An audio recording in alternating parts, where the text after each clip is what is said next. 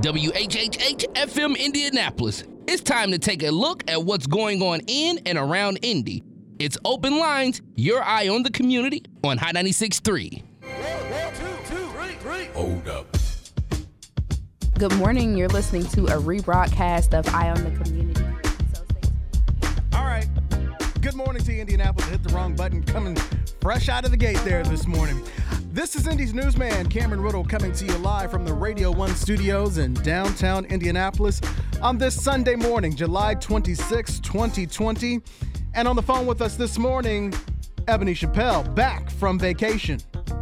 What's up, y'all? This is your community queen, Ebony Chappelle. So happy to be back with y'all this morning. Needed that vacation to kind of, reconnect with myself, get myself together, but I'm happy to be back. Cameron, what side of town am I from? You're from the west side, but you claim Hogville, which I always have pronounced Hogville with the G. Apparently nobody else does that. No, that's that region stuff. That's that up north stuff. It's Hogville. So shout out to all my 90s babies that went to Christmas Day Camp. Glad that you got it together. Well, we're glad that you got it together and you got some rest and you're back with us because this morning we have a lot to talk about. School is just days away from starting. It would have been starting this coming week for several school districts, but now, due to an executive order from Mayor Joe Hogsett and the Dr. Virginia Kane, schools have to wait until August 5th because the coronavirus numbers are climbing. And guess who we have standing by on the phone with us? It is Dr. Kane. Ebony, we'll talk to her in just a second. Yes, indeed. To answer all of these questions that people have about getting back to school, we have some new closings and some new restrictions as well. So be sure to get your questions together and call in to join that conversation with the expert. We're going to start taking your calls at 317-239-9696. Your question, talk to directly the doctor, an infectious disease expert who knows what she's doing. Your questions, your comments for her right now, 317-239-9696. But first, let's get you caught up on what is happening this morning in the news. Indiana is reporting 934 new cases of coronavirus and 11 additional deaths. The state's total number of cases now climbs to 61,520. The state is also reporting a total of 2,698 deaths. Marion County continues to have the most deaths and cases with 712 deaths and 13,549 confirmed cases of COVID-19. As coronavirus numbers continue to climb, the Indianapolis Colts are planning to cap capacity at Lucas Oil Stadium to 25%. Under the limit, a maximum of about 15,000 fans would be allowed into the 63,000-seat stadium. The team will offer 2 half-season packages for 2020 with seniority determining who will get to attend the games. Hurricane Hannah has made landfall on Texas's Padre Island. The National Hurricane Center says the storm made landfall about 15 miles north of Port Mansfield with a maximum wind of 90 miles per hour. In your forecast from Storm Team 6, get ready for high heat and humidity today under mostly sunny skies with a high of 91 degrees. Right now, it is 71 degrees in Indy. And so, as we promised, the phone lines are already starting to ring, Ebony, because we threw it out there that we have the expert standing by. Dr. Virginia Kane, the Marion County Public Health Director, is with us to spend the hour. She's been up. She's been a popular lady because a lot of people have questions for her, and now is your chance to do the same right here at 317-239-9696. Dr. Kane, good morning. Hey, good morning. How are you? We are so good and so glad to have you with us. Yeah. But you know what? I got a problem with Ebony, Miss Ebony. Uh-oh. Oh, what did I do this time? How did you go on vacation without me? So that's the first thing. Oh, and then goodness. the second thing, you Miss Community Queen. I thought I was Miss Community Queen. Oh. You know what? You should see me right now. I am laying prostrate. You can be Community Queen. That's all you, Dr. Kane. And next time when I vacation all right, somewhere. So you're remiss now. I got to help you get it together. Yes, absolutely. Absolutely. Yes. So, Dr. Kane, we have all of these callers that are calling in, that are going to call in with their questions. But bring us up to speed with where we're at now and why we are going back to this pause. We are kind of reeling back some of the, or stepping up rather, some of the restrictions around COVID. It seemed like we were starting to get out of the woods a little bit, and now we are going back to some really strict restrictions. Bring us up to speed on what is taking us to that place now. So you know what? When we were at our height of our epidemic, and that was like the first week in May, that's when we were at our peak of all of our cases. We look at, there are about 5 factors we look at to see and monitor our progress, just how well are we doing. And one of the main things that we look at, of course, is the number of cases you're having on an average per day. And then we look at what percentage of our community has a positive test who get tested. And the third criteria we look at, are we seeing a lot of ambulance runs to the hospital? Fourth factor we look at are how many hospitalizations we have for COVID-19. And the fifth factor we monitor are how many deaths we are seeing. And so the number of cases we were seeing per average back in the first week of May was a little over 200 cases per day. We were reaching some cases as many as over 300 cases a day. Wow. And we did such a job. We had dropped from having over 300 cases a day down to 45 cases a day. That was phenomenal for us. And we dropped down to 45 cases a day, and that was June the 24th, like the third week in June. And then when we looked at our positivity rate, at the start of the epidemic, 48% of everybody we tested was positive for COVID-19. And we dropped all the way down to 4.2%. Wow. So we made a lot of progress at some point. So we made phenomenal progress with that stay in shelter recommendation. But just after the July the 4th holidays, and we opened up a number of things in that phase 4 and then going to phase 4.5, we saw a 50% increase in the number of cases in the past week. Where we were averaging 45 cases per day, we shot up to over 100 cases a day. Now seeing like 115 cases a day, where we had made it down to 45 cases. We saw our positivity rate go from 4.2%, and it was slowly creeping up to the point now that we have a positivity rate of about 10.7, almost 11%. But emergency room visits are slowly increasing now for COVID-19 cases. And the only thing that's been sort of flat, we have not seen yet increased hospitalizations, and we have not seen increased deaths. Now, why are we not seeing the increased hospitalizations? And why are we not seeing increased deaths? Well, would you believe it's changing who is getting infected with the COVID-19? Absolutely. So we see increased cases of 40 to 39. Yeah. Yeah, so the height of this epidemic, over 50% of our cases were in seniors, 60 and older, over 50% of the cases. Now, who's getting these COVID-19 cases? It's the 20 to 29-year-olds. They are getting the largest number of cases, followed by the 30 to 49-year-olds, okay?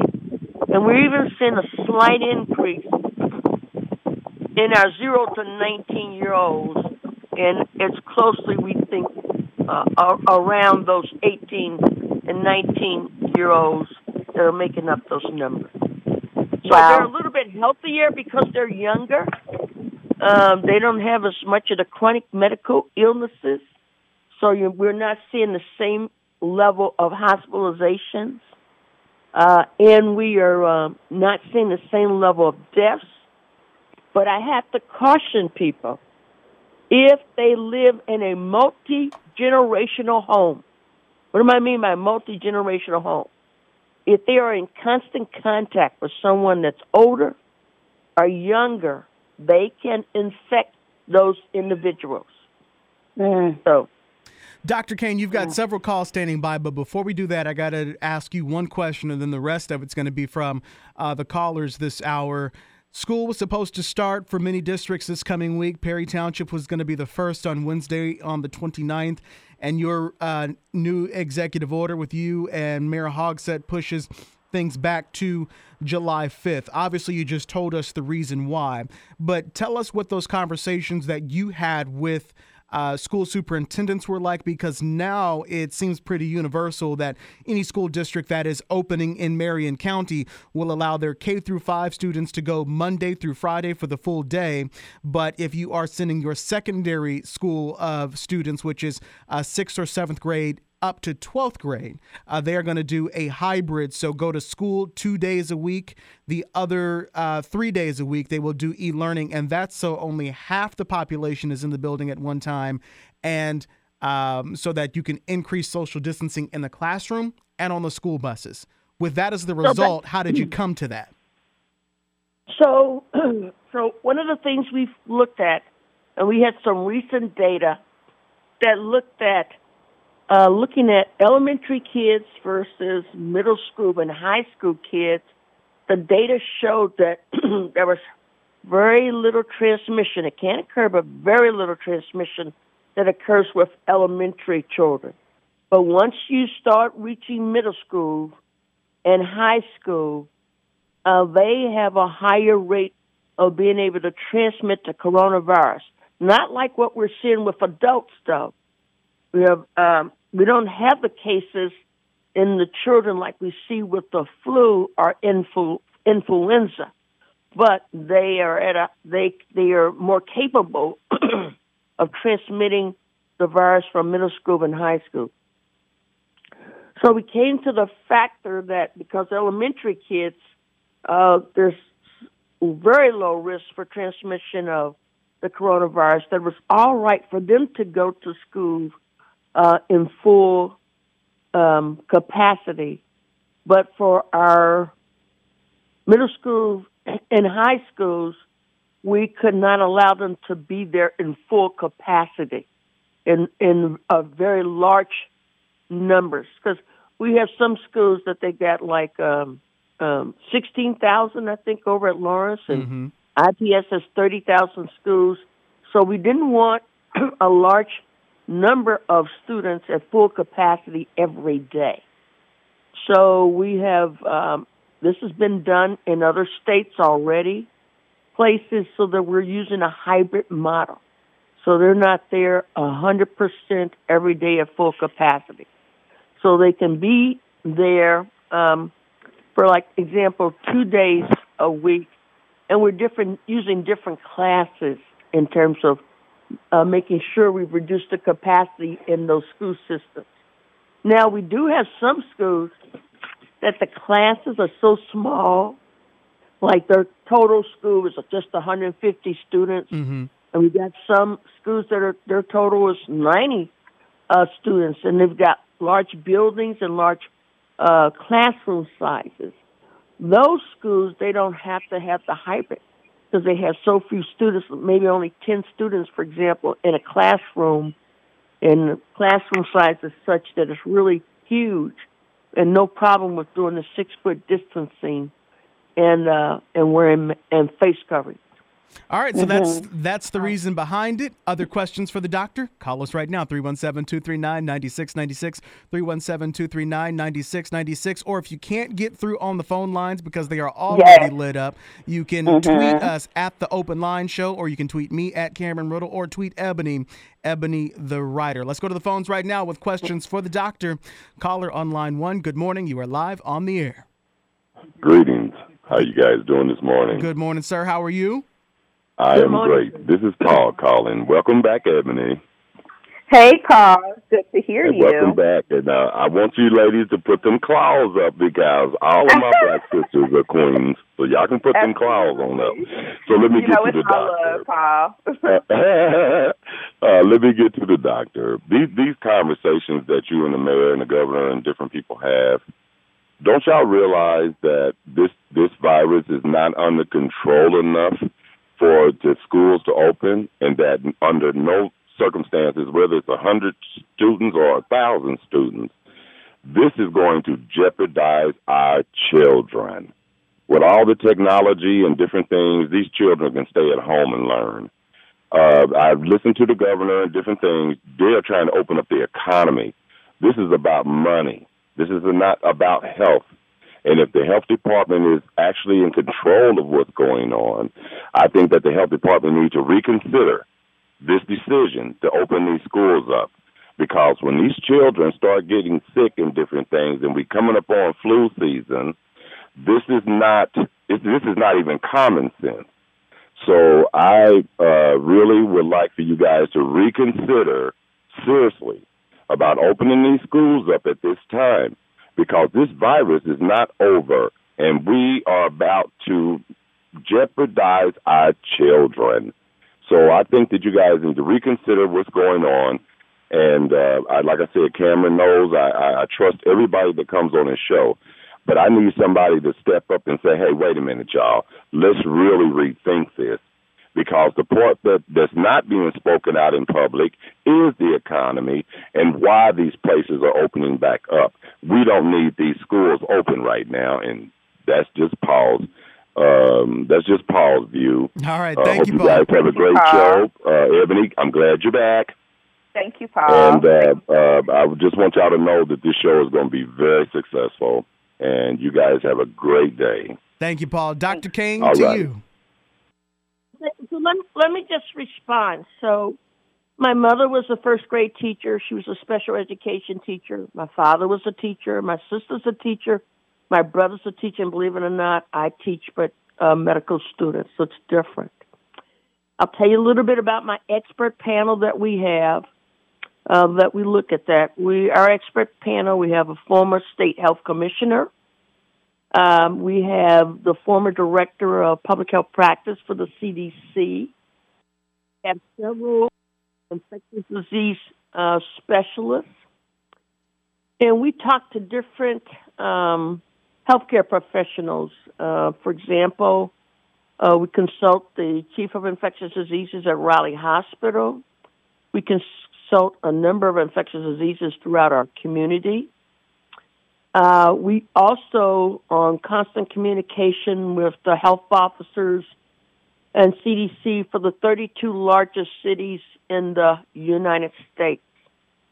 Now, when you say that learning is the same at home versus at school, honestly, that's not the case, okay? The American Academy of Pediatrics and a lot of the experts across the country realize that there's a significant number of social, behavioral, and other kind of items that you get from seeing a teacher face-to-face makes a difference in your learning. And they've already documented that we're behind in our learning just using the e-learning technology. But at the same time, there's a tremendous effort for us that we've got to balance that and to make sure that we're not having any significant harm to our children, but there are several ways that you can have harm to our children. And Dr. King, I've heard from a number of parents who are echoing what you said. I've heard from more school staff who are concerned about going back, but I'm hearing a lot of parents who are just fired up about their kids having to do e-learning. They want them physically in the classroom to get the full experience. Absolutely. Now, the other thing, and it's a factor, whether we like it or not, we have a significant number of parents. There are single parents. And if they don't go back to work, they don't have somebody to be home with their child to do the learning, okay? Mm-hmm. If we could have a lot of community volunteers who could be there for these parents, they're single, if they don't go back to work, they are homeless. So you'll have a body of parents with children being in shelters trying to figure out how to learn at home. More important than that, they won't have the ability to put food in their stomach for these kids. We have a significant number of kids that will starve if they're not in that school getting food. And Dr. Kane, one other thing on the school topic. One last statement. Every parent has the right, every parent has the right to just have e-learning for their child. They're not forced to have their children go, okay? We tell them what we think is a safe level for their kids to go, but in the final analysis, the parent make the decision. Mm-hmm. I'm sorry, and I think that's an important distinction to make, is that parents do have a choice, which I think is really, really good on that part. Something else, just kind of speaking to that issue of kids going back to school and the fear that exists both from administrators, teachers, and parents of these young students. You all are going to be monitoring this, correct, as kids enter into school and to see if things spike or at all or anything. What can you say about the type of monitoring that's going to take place? So we have a very strong, we can't let a school open unless we have a very strong monitoring system. A lot of every kid is going to be screened for symptoms before they allowed to come in the classroom. Every teacher and employee, that will happen as well. They have plans that if we're going to have kids that are just going to have common colds, and not the COVID-19. But they're going to have set up a plan that if we find any child that looks like they're sick or whatever, they'll be removed out of that environment safely until someone can assess a person related to that.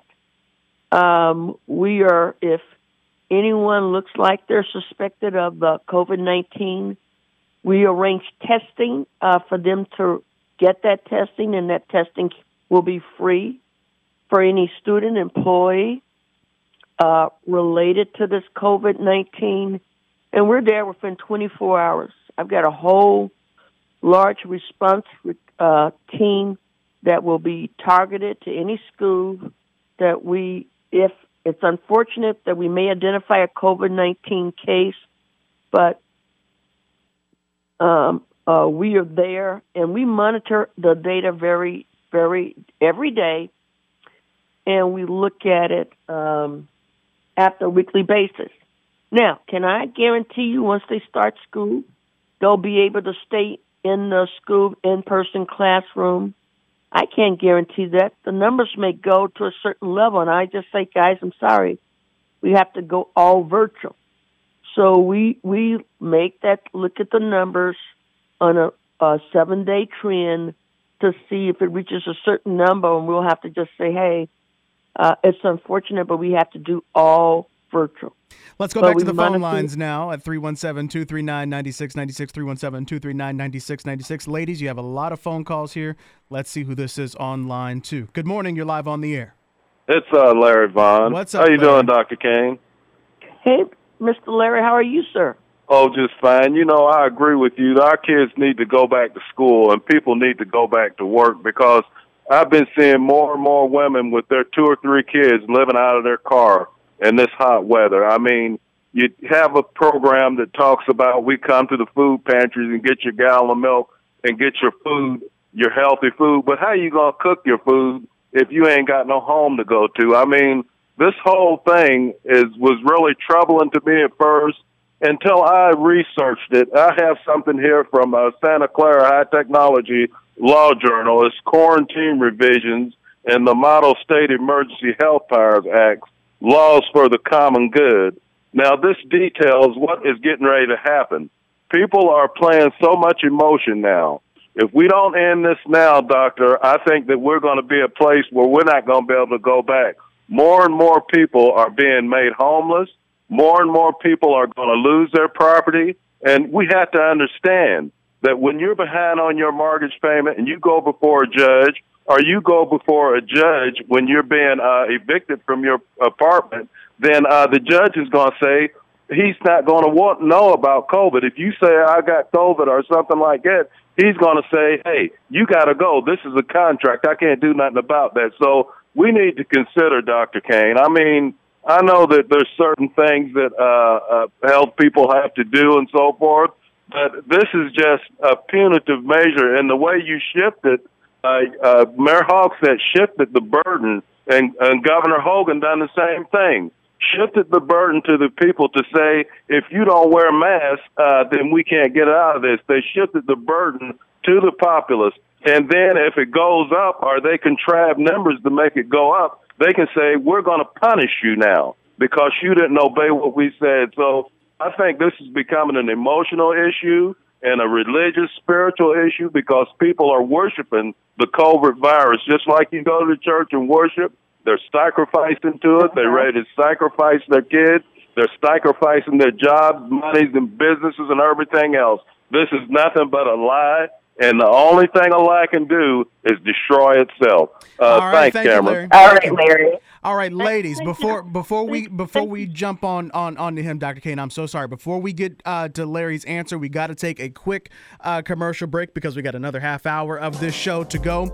And do keep those calls coming and keep those thoughts at the top of your brain because when we come back, we'll continue this conversation. 317-239-9696 is the number to get on the air this morning. And if you can't get through, you can send us a tweet at Open Line Show or hit up Ebony or myself on Twitter. I'm at Cameron Riddle. She is at Ebony the Writer. More of the Open Line Show coming up after this.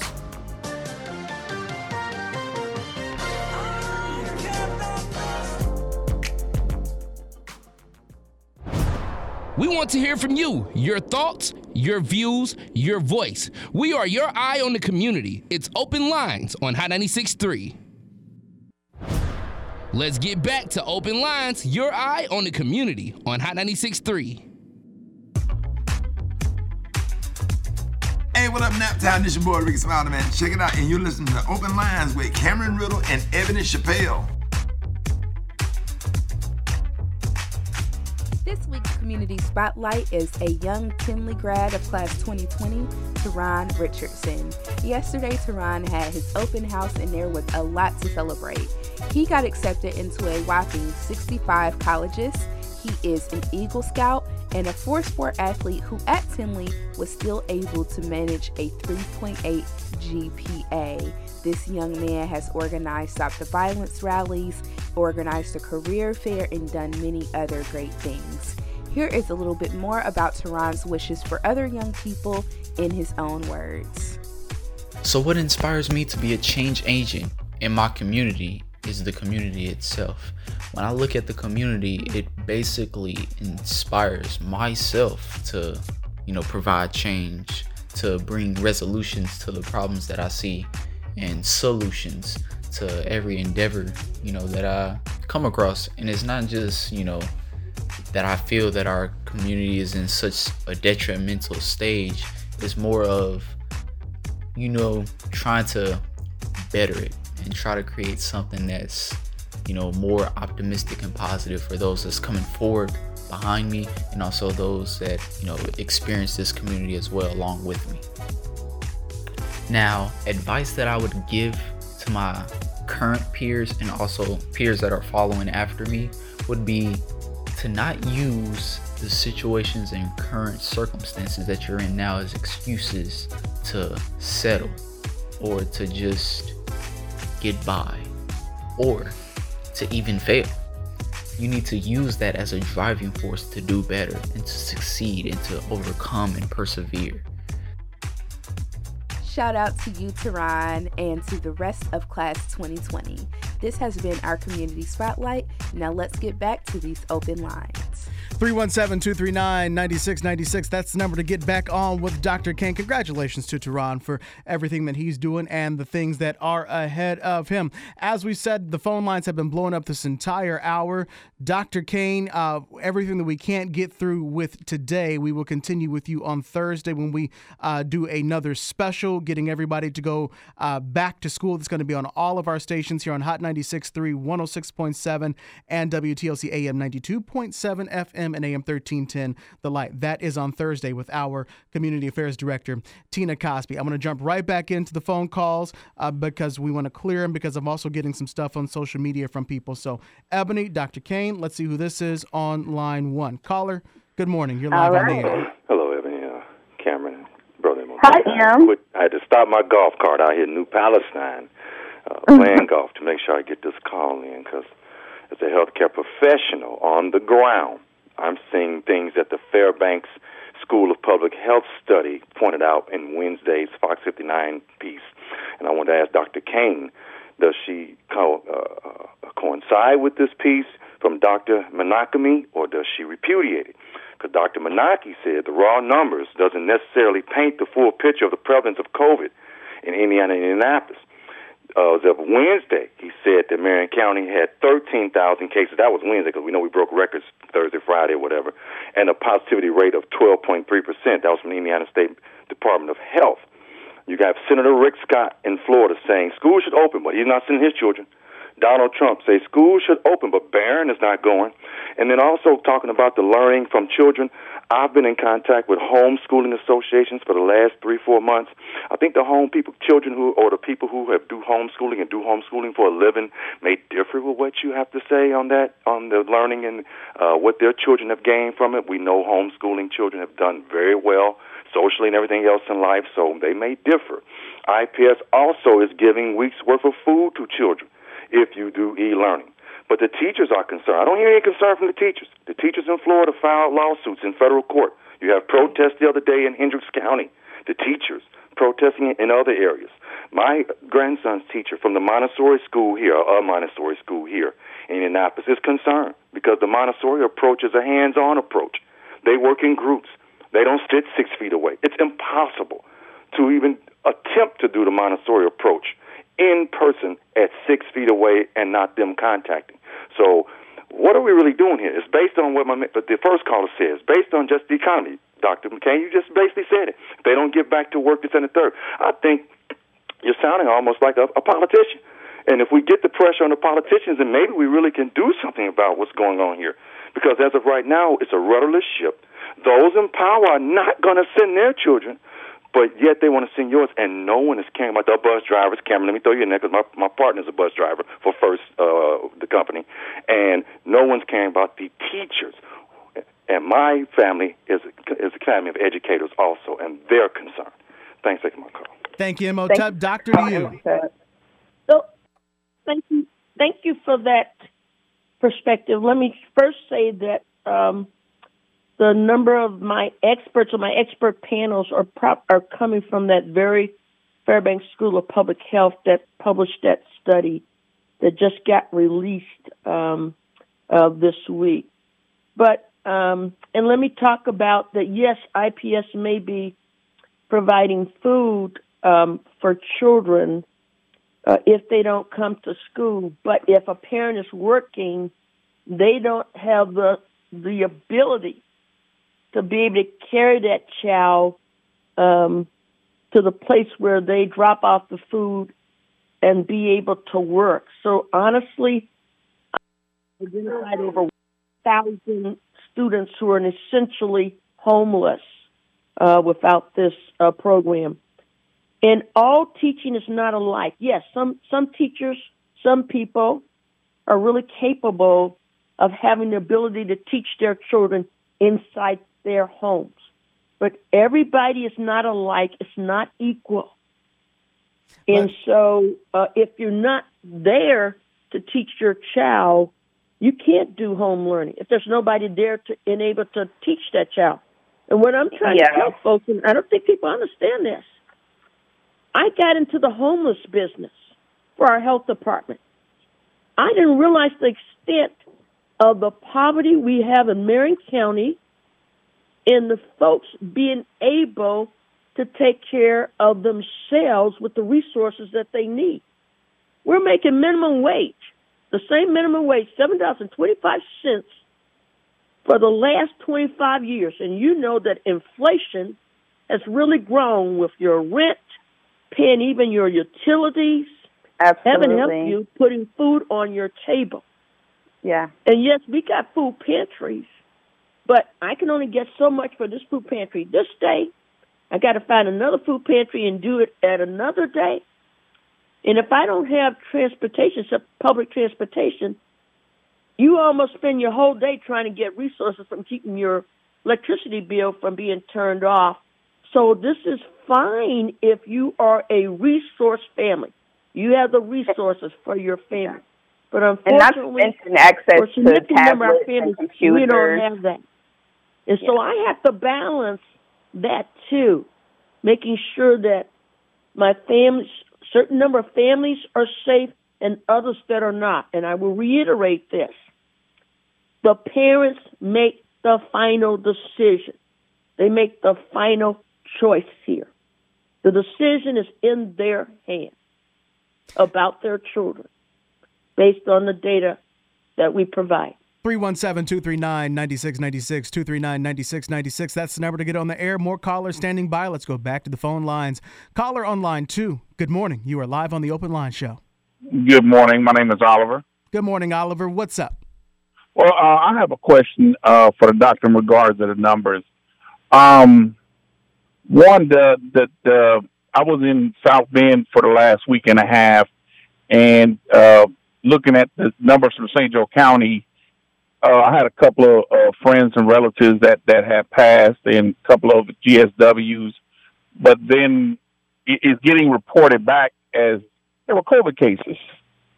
And as well as these kids going to school, like, for instance, my 13-year-old daughter, when she goes back to Kenley, she has a cold. The symptoms are similar to a cold. You know, you sit there automatically say, hey, this person got COVID, you know, because of the symptoms are too much similar the same. And then as far as the spike in numbers, there's more places around the state from northern Indiana that's doing more testing than it was before the 4th of July, the week before. So the numbers are going to be high. That's why you're not seeing the number of deaths. You said the same thing, doctor. You wonder why there's not a whole lot of deaths right now. You wonder why this and that, but figure it out. We got more places around the state right now in 92 counties. That's pretty much almost every county is almost testing now compared to 2-3 weeks ago when you only had half of the state getting tested. So the numbers are going to come up high regardless, but the deaths are not climbing as high as they were when we peaked 2.5 months ago. That's my comment and concern. All right, thank you for the call, doctor. Back Thank to you. Let me just say what happened to us. We on phase 4, we opened up our bars and our nightclubs, and just from July the 9th, just in a 2-week period, we had 249 complaints, and 141 were in the bars and nightclubs, and so that's a younger population. And what I'm saying by this, there were so many complaints from the bars and nightclubs of people not doing their, not wearing their masks when they should. And so we're seeing a younger group of individuals who are being disregarding. They don't care about wearing those masks. They disregarded social distancing. We've had some large events where they just purposely think they can flaunt and not care about this, but it has brought an increase in our cases. And so that was the main reason why we had to shut down the bars and the nightclubs with our cases going up. Now, doctor, on that question, we're getting some questions about shutdowns on social media. One about would there be a blanket shutdown, but two, one of the school superintendents was talking about having to shut down as far as and this was 2 weeks ago, so I know things change, but they were saying at the time that you said if there's an outbreak in a school on the north side of Indianapolis, doesn't necessarily mean we'll shut down all schools. It may mean we keep the schools on the other side of town open, but we shut that one down. How could a shutdown happen, one, for the school districts, but two, for the entire state? So, like, if I had a school, one student in a classroom just for the entire school and nobody else infected, I would not shut down the school, okay? But if I started to have multiple students in a school system, 3 or 4, they're in different classes than the persons that were infected, then I'd have to consider maybe shutting down that school. Now, that school or that school district? Just that school. Okay. Not the entire school district. Now, as far as the rest of the state, one of the questions from social media we just got was, how likely is it that things are going to continue to escalate as they did this week with us going backwards? And then we'll go back to the phones. Okay, so let me just say, we know that if we get at least 90% of our community wearing masks, if they wear the mask to the appropriate social distancing, if I can get over 90% of the community doing that, you see a substantial drop in the cases, but in 3 to 4 weeks. Okay, 3 to 4 weeks. And, we made the recommendation about please wear your mask and social distancing, and we had a whopping high percentage of people just ignored that. They didn't care about that. So that's why we had to make it a requirement.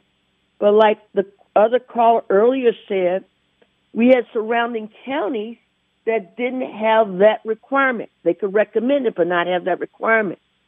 And so we have a number of individuals in the surrounding counties.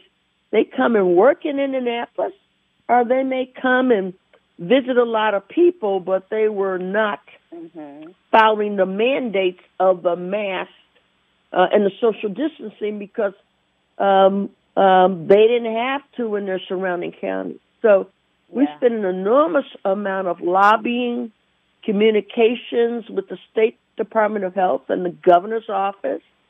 I know our mayor talked with the governor about how critical it was for him to implement a statewide requirement for the mask along with the social distancing.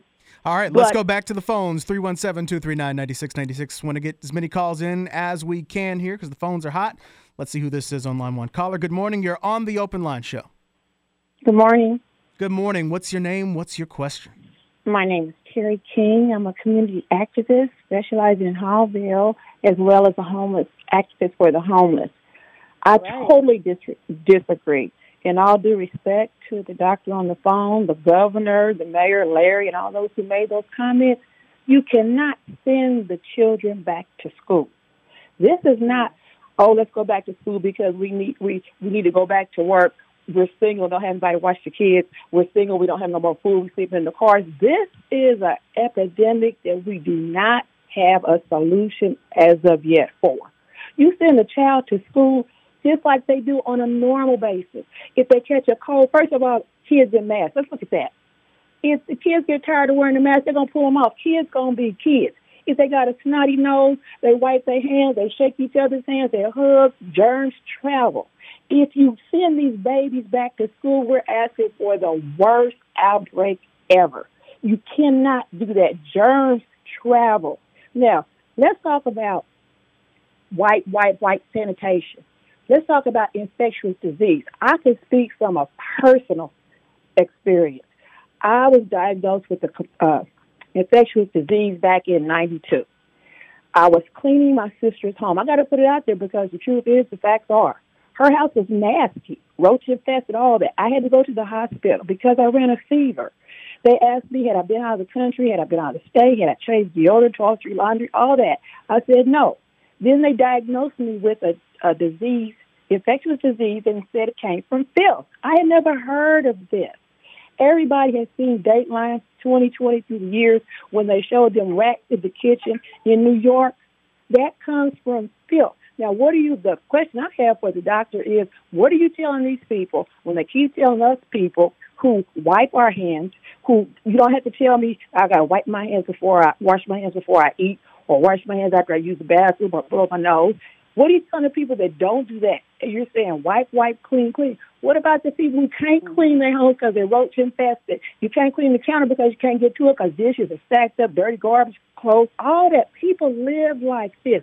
Now you want to send them to school, combine it with the people who don't live like that, and you say it's okay. Yeah, you got statistics. You got all that.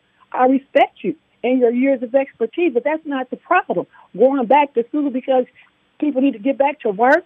We didn't ask for this. That's not making a solution. Do you think it's going to go away because you're going back to school, you're tired, you're unemployed, you can't eat, you don't have food? You have more food now. The resources are there. They're available. Keep your children home and ride this out. You're asking for the worst to do this. That we don't have a solution now, and going back to school is not the answer. Don't go back. If you need child care, use some of the resources that are available. All right, Terry, thank you so much. I hear the passion in your voice. We'll go to the doctor for the response. Well, let me just say that this past couple of months, the health department, we've had to set up 4 different sites for the homeless. It's real. The stimulus dollars are ending the end of this month. Now, whether they're going to finally sign a second bill or not, in order to safeguard people so that they're not evicted from their apartments, places to go, that homeless is real. And you can get infected also out into this community environment. But we try to put things in place from an infection control standpoint. So like for kids coming into an elementary school, everybody would have to wash their hands at the beginning of coming into the school before they even start learning.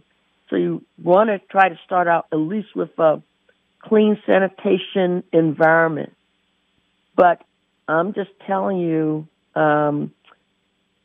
we've got to solve how to keep people from becoming homeless, because a homeless mother with 3 children and trying to have kids learn, it's a very difficult challenge.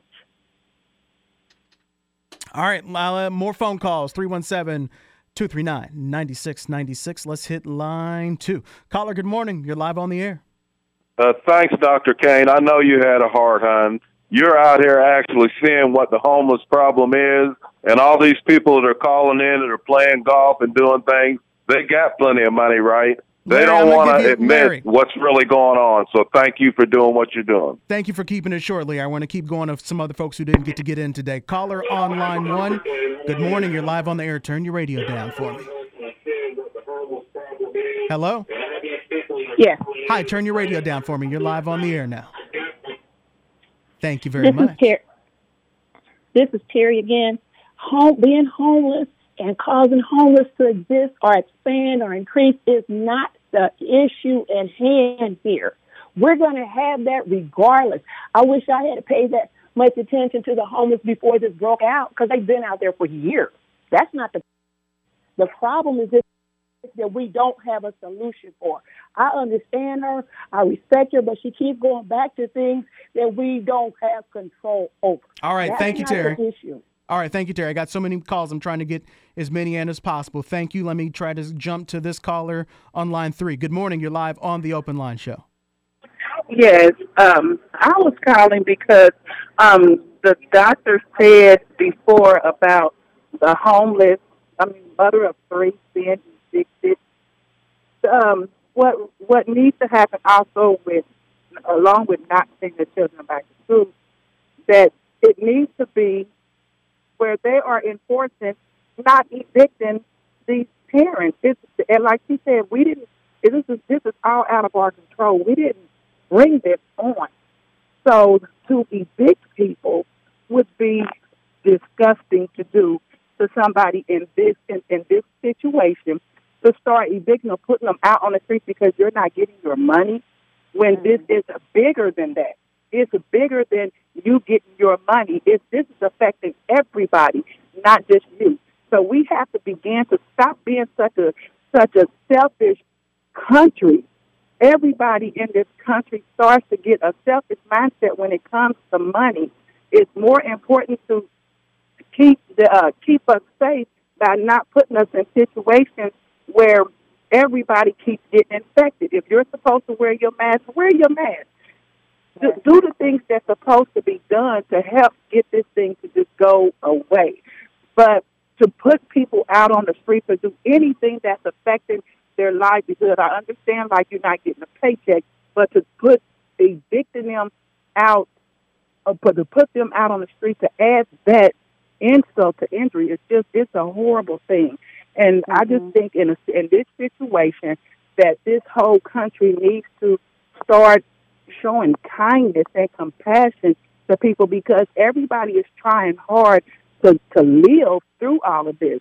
So I just think that we need to stop being a country of selfish people and care about what's going on. And I don't even think that they should tap on the last few months of rent afterwards. I think it starts pick back up where it left off at. Don't start charging people charging them for more rent because you didn't pay March's rent, April's rent.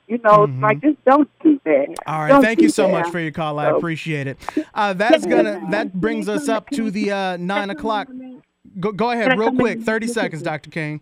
So one, hey, people got mortgages for their homes, and you haven't been able to pay in the last couple of months.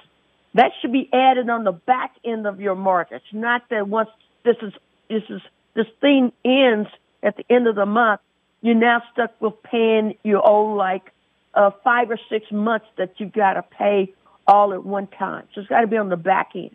All right. And we need to write letters to the governor to say, hey, don't allow this law to evict us right now while the situation is going. But yesterday, I had someone report to me that their church, over hundreds of members there, and only like a couple of people are wearing the mask because the pastor doesn't believe in this coronavirus. So that's where we're having our dangers, that, they may not care about themselves, but they need to look at what risk they're doing for the community. Dr. Kane, thank you so much for taking the calls for this hour. The phone lines are still ringing as we speak right now and get ready to wrap up this hour. However, this conversation will continue on Thursday. Dr. Kane will be around with some of the superintendents throughout the area and our Community Affairs Director, Tina Cosby, as she hosts a special report over the air on Hot 96.3, 106.7 WTLC, and AM 1310 The Light, and 92.7 FM. That is on Thursday afternoon. More details and guests still being lined up. You'll have plenty of time to continue to ask questions with Dr. Kane as we get ready to send kids back to school starting on August 5th in Marion County. Dr. Kane, Ebony, thank you so much for a great hour. More of this conversation on Thursday. Dr. Kane, thank you again so much. Thank you. Appreciate it. Thanks, Miss Ebony. Of course. Thank you so much, Dr. Kane. Have a great weekend. Wonderful host. Thank you so much. Absolutely. We will see you back here next Sunday, live at 8.